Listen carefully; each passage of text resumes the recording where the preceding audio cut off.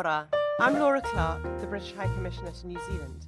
Welcome to another episode of Tea with the High Commission, the British High Commission's podcast, where we interview a range of interesting people talking about anything and everything, and in the process discover the great connections between the UK and New Zealand.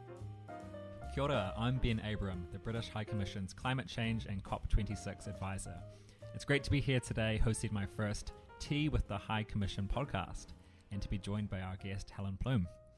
Helen is a principal analyst at the Ministry for the Environment and has represented New Zealand in almost every single climate negotiation over the last 30 years. Across successive governments, she's travelled the globe from Montreal to Marrakesh, working through the night and on some of the thorniest issues of our time.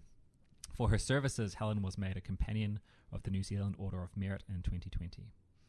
With just 2 weeks to go until the UK hosts the next UN Climate Change Conference, COP26 in Glasgow, we're pulling back the curtain at what really goes on at these global summits, and I can think of no one better to do this with than Helen. So I've got my cup of tea here and we're ready to go. As a first kind of question, I think, we often talk a lot about COP26. It's going to be in the media a lot. Some people will be heralding it as one of the best last chances to get us on track to tackling climate change. But not that many people really know what goes on at these conferences other than the few delegates who are there. Could you start by perhaps painting a mental picture for our audience about what does a COP look like? If one of our listeners was to turn up for the first time, what would they expect to see? Well, they'd probably see something resembling a six-ring circus. And I say that because there are 5 meetings that are happening in parallel. It's not just the COP. There's the meeting, which is the meeting of the parties under the Framework Convention. There's the meeting of the parties under the Kyoto Protocol, the meeting of the parties under the Paris Agreement, the 2 subsidiary bodies that support those negotiations, the subsidiary body for implementation, the subsidiary body for scientific and technological advice. So that takes care of five of the rings of the circus. And the 6th one is the parallel process that is for where there are workshops and displays, exhibitions, talks, discussions that are run primarily by non-governmental organisations, but often with input from governments as well. So that sort of is the six rings of the circus. I think you've described it well. I remember turning up to my first one, which was in Paris, and just sort of seeing the all the kind of flags out the front of all the different countries and kind of just these sort of imposing buildings behind them. And I think I got plenty of exercise just walking between them. It can be quite far between all the different rooms and things, right? And are there any, thinking of the different COPs and summits that you've attended, are there any venues that were particularly interesting or stand out in your mind as a sight to behold? The Warsaw COP was held in a football stadium. Oh, wow. The Paris COP that you've just mentioned was at a disused airport. What else? What stands out, I guess, in terms of distance between rooms is the Doha meeting, where the conference centre was so vast and it took so long to get from one side of the complex to another, to get from one meeting to another, when there was actually no time. So that was sort of a bit of a standout. But I think in recent times the most standout one has been Madrid, because it was set up so quickly and Spain came to the rescue at the last hour and managed to establish a fantastic conference centre that functioned incredibly well, and they did it in 4.5 weeks or something like that. It was just amazing. At COP26, there will be 2 main spaces. There will be the Blue Zone, which is managed by the United Nations for accredited delegates, and it's where their negotiations and official side events take place. And there's also the Green Zone, which is managed by the UK government and will be open to the public, with a raft of additional exhibitions, workshops and talks. And I just wanted to focus on sort of the blue zone, and you touched on it before in describing all the different kind of workshops organised by different groups and organisations. But can you describe sort of who goes to a COP? What kind of people are accredited delegates, and what do they go there to try and achieve? Well, for the sort of negotiations part of the meeting, most of the people that are accredited by governments are they work for the government. They're there to represent their government or their country. But some countries include non-government people in their delegations, so there's quite often a mixture in the sort of formal delegation. But often those non-government people are there not so much for the negotiations themselves, although that is of interest. They're often there because of the parallel side event program, which I'm always quite jealous that I never have time to take part in these other things and go and see what's going on. And even in times where I've been booked in to chair a workshop or whatever, I think 100% of the time have had to, and I always accept on the basis that the negotiations have to take priority. And I think on every single occasion I've had to send an email to the organisers saying, I'm very sorry, you'll have to bring Plan B into play. I won't be able to do it. So for government people, what they're often there for one particular agenda item that they will be following. That is for countries that have larger delegations. For smaller delegations, they will choose which is what priority they give and will go to a subset of what's available.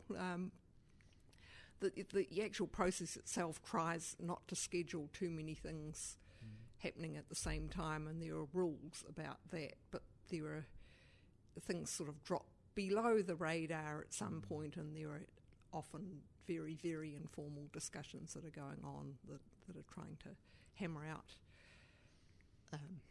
agreements, compromises, whatever. Yeah. Exactly. And I want to pick up on that point about exactly that, hammering out sort of agreements and documents. Because while many people have heard of the Paris Agreement, and now efforts are underway to finalise the Paris Rulebook, it'd be great to talk a little bit about what those sort of are and how they happen. So, these are documents that are written and agreed upon by delegates through the COP process. So at this venue with all these delegates representing different countries, how do they go about writing or producing one of these agreements or documents? Is it just everyone sits around a computer together, or how does it happen on the day? If you sort of roll things back to a starting point, and where we are in the negotiations at the moment is almost at the finish line, so we're not at the starting point anymore. But at the starting point, the chair of the body might request submissions from parties on the work that has been given to that body to complete. Governments will then write submissions in that include what they would like to see in terms of the rules that govern Article 6 of the Paris Agreement. And that ideally would then be all those submissions will be taken together and synthesised into a document that could form the starting point for a serious discussion. And so it's sort of like that, and then it will get refined, and more ideas will come into play, and options will go in. I don't know if you've heard of square brackets, but square brackets to represent areas of serious disagreement, and until the whole thing is agreed, there's always a giant square bracket at the beginning of a document and one at the end, and then there'll be multiple square brackets in between. So that is the starting point, and then how do we get to the end point? And quite often it is by using intercessional work, workshops and the like, or even further submissions on particular areas, these sorts of things. There will be issues that are of interest to think tanks and the like, and they will often convene workshops or expert meetings on particular things that are live issues within the negotiation to try and bring viewpoints together and figure out where the middle ground might lie. So there's all these things that are going on, and then the parties will meet every 6 months normally in the calendar year, and try and make progress on what it is that they've been asked to do.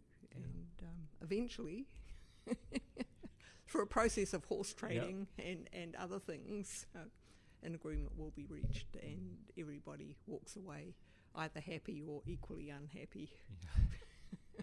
As can often be the case. And so you've got these documents with all these different sort of options and texts proposed by different countries, and slowly getting to a convergence.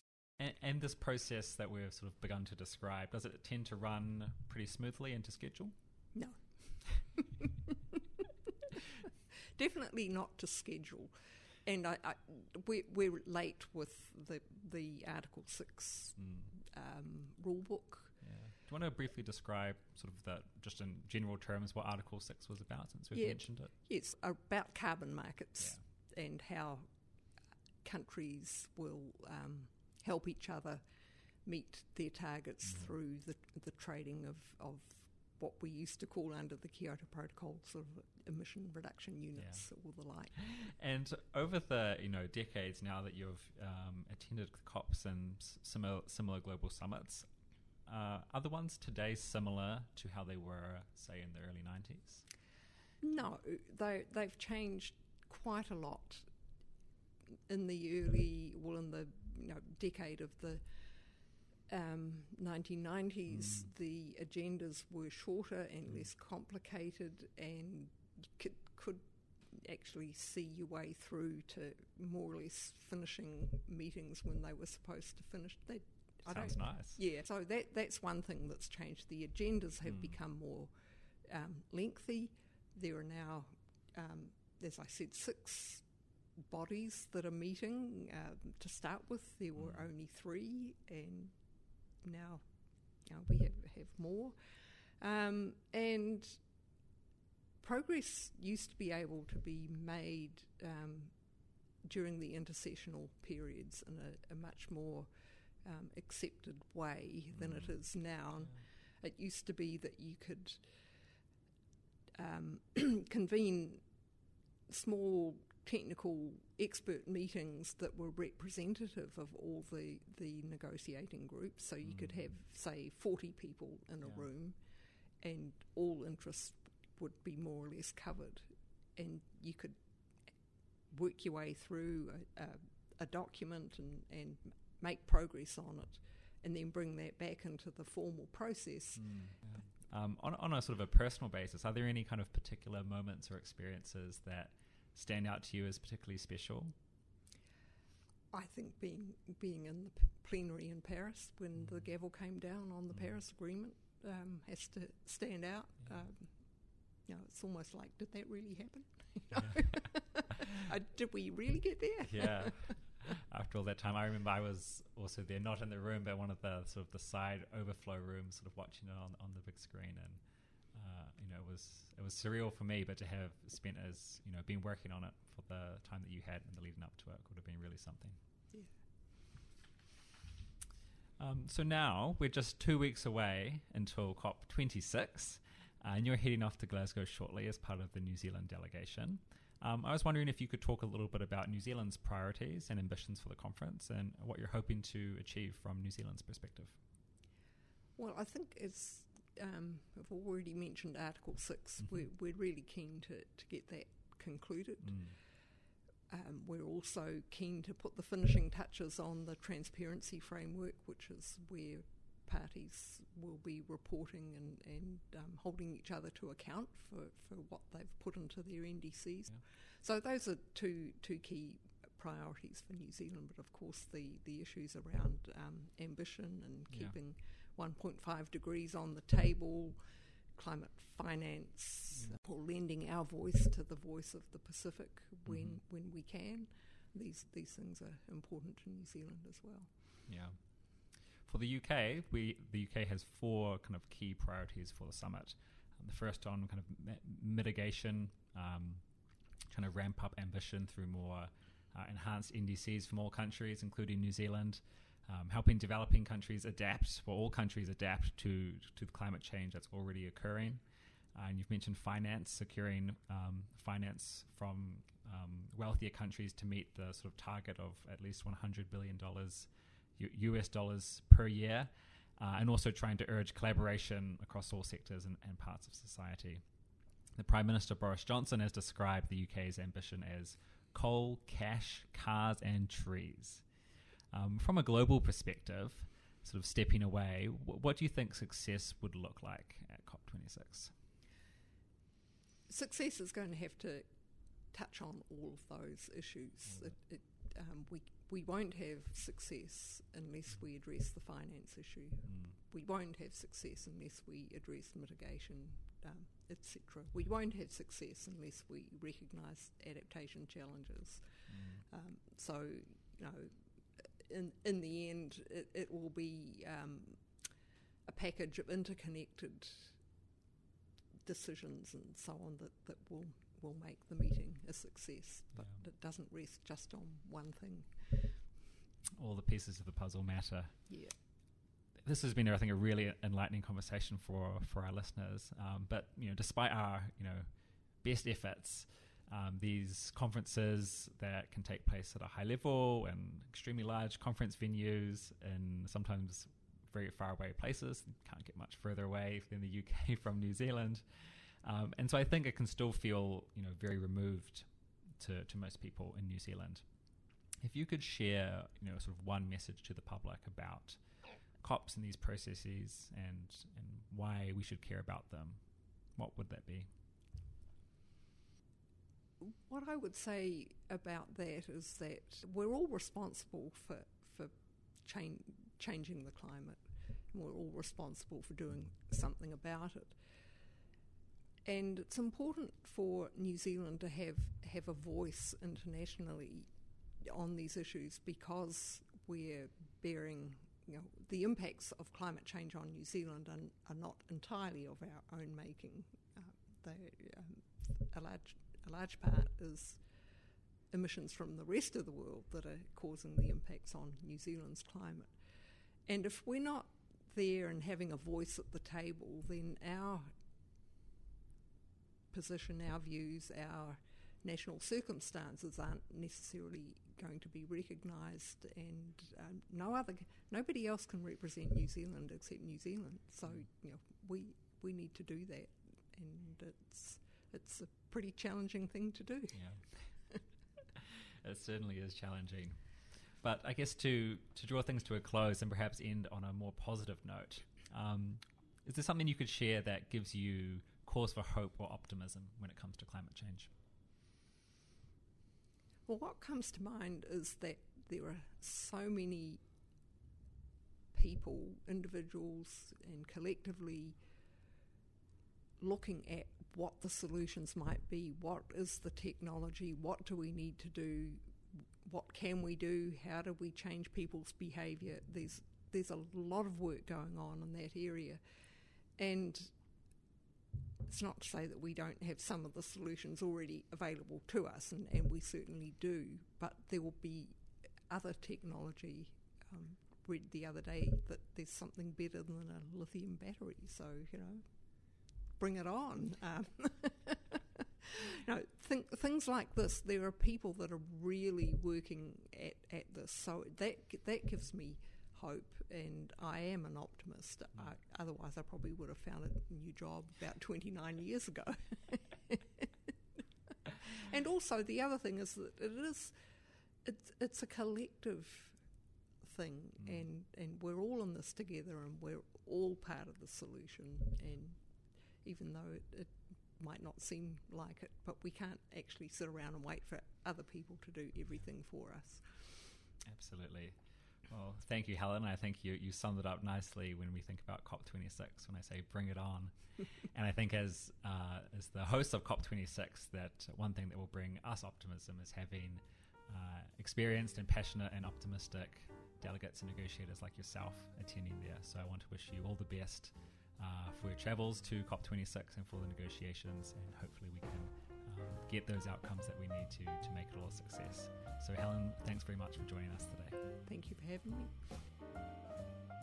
If you enjoyed this podcast, please leave a review as it helps others find us. And remember, you can subscribe to us by searching for Tea with the High Commission on iTunes or Spotify.